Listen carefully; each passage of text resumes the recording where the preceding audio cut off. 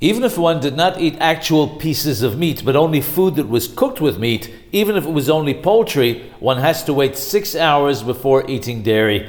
Those Ashkenazim whose custom it is to keep fewer hours must wait the amount of time they keep between meat and milk.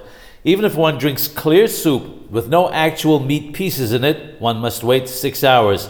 If someone chews meat for a baby to make it tender, one must wait 6 hours. Even if one only chews food containing fat, one must keep 6 hours.